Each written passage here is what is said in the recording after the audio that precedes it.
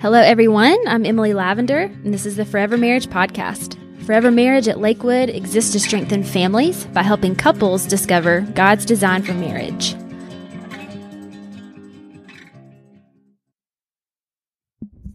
Hey guys, welcome back to the Forever Marriage Podcast. This is Season 2, Episode 16 of 6 Keys to Better Sex and Marriage, and this, I believe, will be our final episode of this series. It's been a great series, lots of helpful things. So if you haven't had a chance to listen to all of them, I definitely would encourage you to do so. But in this episode, we're going to jump into Key 6, the final key, and it's to remove any barriers to sexual satisfaction. So Scott, why don't you finish it up for us? Bring us home. We're actually going to land this plane. It's been a long journey. It's been a good flight. Long flight. Never really thought we would get 16 episodes out of this, but we have. Hey, when we did this back in the fall, this series with our young couples here at Lakewood, we started this actual lesson with the simple question: what might be some of the barriers to a couple's intimacy in marriage? And I wrote notes and I thought it was very interesting, our couple's insight. And these were some of their responses of barriers to sexual satisfaction for a couple in marriage. One was poor communication. Another one was assumptions. Making assumptions, sometimes false assumptions. She's obviously thinking this, she's feeling this, or whatever. Assigning intent, if you will, making assumptions. Another one was simply ego and pride. Our selfishness at times can be a barrier to our sexual satisfaction in marriage. A fourth one they talked about was scorekeeping, that I thought that was very interesting of, you didn't do this for me, so I'm not going to do that for you, which is contractual thinking, which really, guys, with regard to sexuality or marriage in general, that does not bode well for us. 1 Corinthians 13:5 says, love keeps no record of wrongs in the NIV. So we don't want to fall prey to scorekeeping with one another.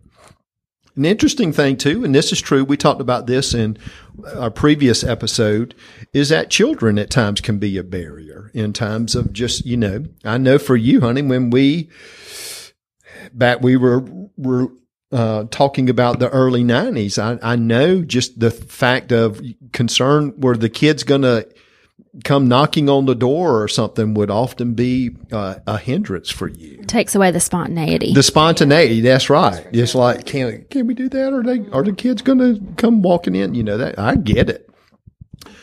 Fear often and fear can be laced in a bunch of things. There's a lot there. Poorly learned relational patterns was another one of their observations, and poorly learned relational patterns often is rooted in our families of origin. And worldly distractions. We see this a lot with our younger couples right now, just screen time, incessant screen time, and just being distracted by all that the world offers us. And that we felt like those were really good observations, but that's not what we're going to talk about in this episode. We're like, wow, guys, that was good, but that's not what we had written. So we're going to teach you now what we But see. all of those and these. All of those and these. That's right. Those are really good. So as we conclude, as Emily said, we're concluding this season of the 6 Keys to Better Sex and Marriage. And so we want to encourage you and your spouse to be purposeful in removing any of the barriers that you may have between the two of you. One of the primary barriers that we do see, though, between couples is an inability to discuss openly and honestly sexual desires and needs. And if you're new with us, I do want to call your attention. I'm sending you back multiple episodes, back to episode 3. Because in episode 3, we discussed 5 keys to a safe relationship. You need to have those 5 keys in place to be able to talk through some of the stuff we're going to talk about in this episode. And if you want to just press pause on this episode, bounce back to episode 3, 5 keys to a safe relationship. Listen to that one because it kind of sets the foundation for where we're going to go in this episode. But being able to discuss openly and honestly sexual desires and needs is imperative for a sexually satisfying relationship. Being able to communicate what you want and need, and being able to do that without fear, without fear of rejection, fear of reprisal, or any of that. We encourage you and your spouse to share openly your thoughts about some of these subjects. 1, just simply ask this question, and you can ask this question to one another. Are you comfortable with our current level of sexual activity? If you ask that to your spouse right now, if you and your spouse are listening right now, and y'all just press pause, and you said to your spouse, are you comfortable with our current level of sexual activity? And then get their response, ask them why or why not. If they said yes, ask them why. If they said, no, I'm not, ask them why not. And this is where you have to have safety in the relationship to be able to hear these responses. Because chances are, rarely ever do we deal with a couple that the level of frequency is as they both would want it. More often than not, one partner has a higher desire for more frequency, I should say, than the other. And being able to get to a level to where both are satisfied with that. Another question that you can simply ask is this: how often would you prefer or expect sex? And listen to your partner's response and simply say, help me understand. Whatever that response is from your wife or from your husband, ask them, help me understand why that is so. Okay. And this is, we're encouraging removing barriers in this episode. So we want to talk about all of the things that we tend to find as barriers. A third question that you can ask is simply this: are there certain sexual positions that you like or dislike? Because that may be a very uncomfortable question. Some of you listening may think, I would never talk about that. Well, one of the things that Dawn and I had to do in the early years, I think we've talked about this in a previous episode, when we are having conversations like this in the early years, we literally turned the lights off, That's right. laid in the bed and talked in pitch black dark. I That's couldn't right. see you. You couldn't see me. That's true. That's true. I knew we needed to do it, but I just couldn't, there were so many mixed emotions that I felt at that time. It was so uncomfortable. I never had conversations like that before. I was so scared of hurting Scott. I, didn't want to hurt his feelings. I wanted to be able to share my thoughts on it, but I just didn't want, I didn't want to bring pain into his heart and life because of what my potential answers might be. It was a lot. So these early conversations may be a challenge. But in any of these questions, we want you to be able to approach it with the goal of understanding and love and problem solving together. And so asking those questions that you've probably heard us lay down before of, how can I help you? What do you need from me? Those questions are always good to be able to find understanding and to get some next steps. If there's just challenges here, you just can't find some common ground to talk about or whatever. It's time to bring in some wise counsel to say, I need somebody else to process this with, to find a counselor who would be able to help us together to talk about this part of our relationship to be able to find health again. So we're talking about in this episode, removing any barriers to sexual satisfaction. A second barrier to sexual satisfaction can be when one partner makes requests that makes another partner uncomfortable. If you've been listening with us for some time, you've probably heard some of this language, but we use this language pretty regularly with our couples in multiple areas of marriage, not just with regard to to sexuality. But I would say to both partners, never demand or request anything sexually of your partner that is one of 5 characteristics. If what you're requesting of your spouse is unbiblical, or 2, it's unethical, 3, it's illegal, 4, it's immoral, or 5, it violates their conscience, I would caution you. Why are you requesting that of them? And if you are requesting that of them, you have to ask that. Why am I requesting that of them? But if your partner on the other side, if your partner is requesting that of them, do you feel safe to express your uncomfortableness with that? Can y'all talk about that? Okay. Ask your spouse this question. Are there sexual acts that I request of you that you dislike or make you uncomfortable?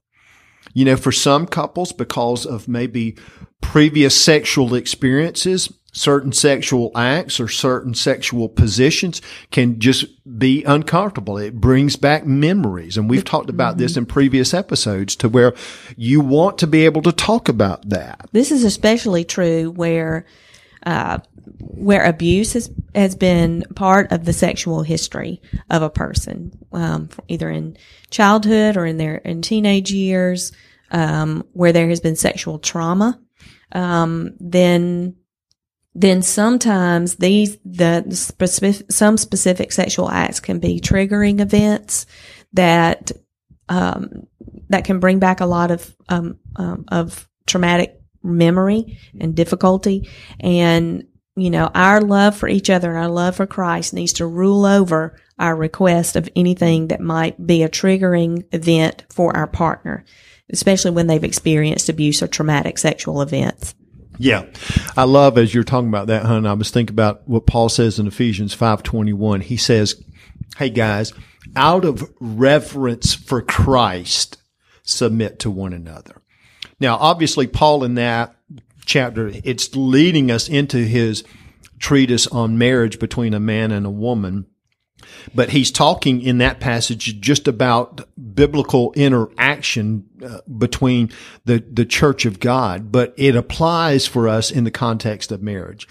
So, for instance, if there's something that I would want and desire, for instance, in the relationship between me and Dawn sexually, but either it created some form of discomfort for her, it just was not something that she liked or desired, I, out of reverence for not only her, but even more specifically for Christ, can come under her and submit to her. It's what we're talking about, guys, here is just the mutual honoring of one another. Paul talks about in Romans 12:10, be devoted to one another in brotherly affection. In the ESV, this last section, he says, outdo one another in showing honor. So guys, there may be something that you desire sexually that's not wrong. It's not unbiblical. It's not illegal. It's not immoral. But your partner's just not comfortable with it. All I would say is, can you not, out of reverence for Christ, submit to them, come under them, and just trust God? Trust God. So we're talking about in this episode barriers to sexual satisfaction. The first one was a couple's inability to discuss openly and honestly sexual desires and need. The second one was when one partner makes requests that another partner deems or feels is uncomfortable. And the third barrier is a sexual satisfaction, I should say, regards birth control. Now, why is birth control an issue? Dawn and I believe, guys, that birth control is a team sport. We don't believe that a husband is to say to his wife, well, hey, honey, you just choose what you want to do and I'm good. You decide what form of contraception you want to do and I'm good. No, that's not how it works. The language of marriage is us and we. It's no longer you and me. When you when you said I do to one another, you removed you and me talk, and the talk now becomes us and we. So when we talk about contraception, if we're going to use some form of contraception in our sexual life, we're going to be on the same page. We're going to talk and mutually decide in an honoring way to one another what we want to do. The language that Dawn often uses in life in general is this: make a plan, work the plan, evaluate the plan, and then tweak the plan. And with regard to contraception is if you're newly married and y'all are trying to figure out what works, well, let's do this. Let's mutually decide. Let's make a plan. Let's then work that plan for a matter of weeks or months. Let's come back and evaluate that plan. Is this plan working? If so, why or why not? If it's not working, what do we want to tweak? What do we want to adjust? What do we want to now try? But we're talking about contraception in the form of a team sport. It's not just one person's decision. This is a decision for us. So contraception obviously requires good communication and, like I just said, periodic evaluation. So here's some more questions that we encourage you and your spouse to discuss. What are your feelings about using birth control? Is what we're presently doing regarding birth control working for you? If you've not started, and this is very interesting, this is a good question, because this is often when Dawn and I are working with a couple premaritally, Benji and Emily, or working with a couple premaritally, sometimes when they want to start a family, they're not quite on the same page. Sometimes the husband might say in 1 to 2 years, the wife might say in 3 to 4 years. And just getting on the same page is key. Another one is just how many children do you want to have? This often is a question that couples have to think through. When Dawn and I first married, I think we were both pretty much on the same, if I remember right, I think we were both on the same page that we were thinking about having 5 children. Yeah. And then Claire came along. And we were like, we're outnumbered. Yeah. That's it. That's right. When it went we're outnumbered, I feel it. And we quickly. We're happy with our little Fab Five. Fab Five. Yeah. We stopped there. I feel like that's common for like we said 4. We have 2, maybe just over excited or something. Yeah. You don't know the reality of That's right. You start to get that reality closing in on you. So, and I would add another one of the barriers, and we probably talked about this before, is, have a good relationship with your physicians to help you handle any kind of physical barriers that may come along over your life course. And so we never know what that might be, but for some people it is directly related to the sexual experience, but for other people it might be something different, like back pain or fibromyalgia, or there are definitely other things that come along that can be barriers to your sexual experience, that you really need a good relationship with your physician, with a good physician who can help you in this area to be able to figure out ways around it so that you can still enjoy your sexual experience together. Yeah.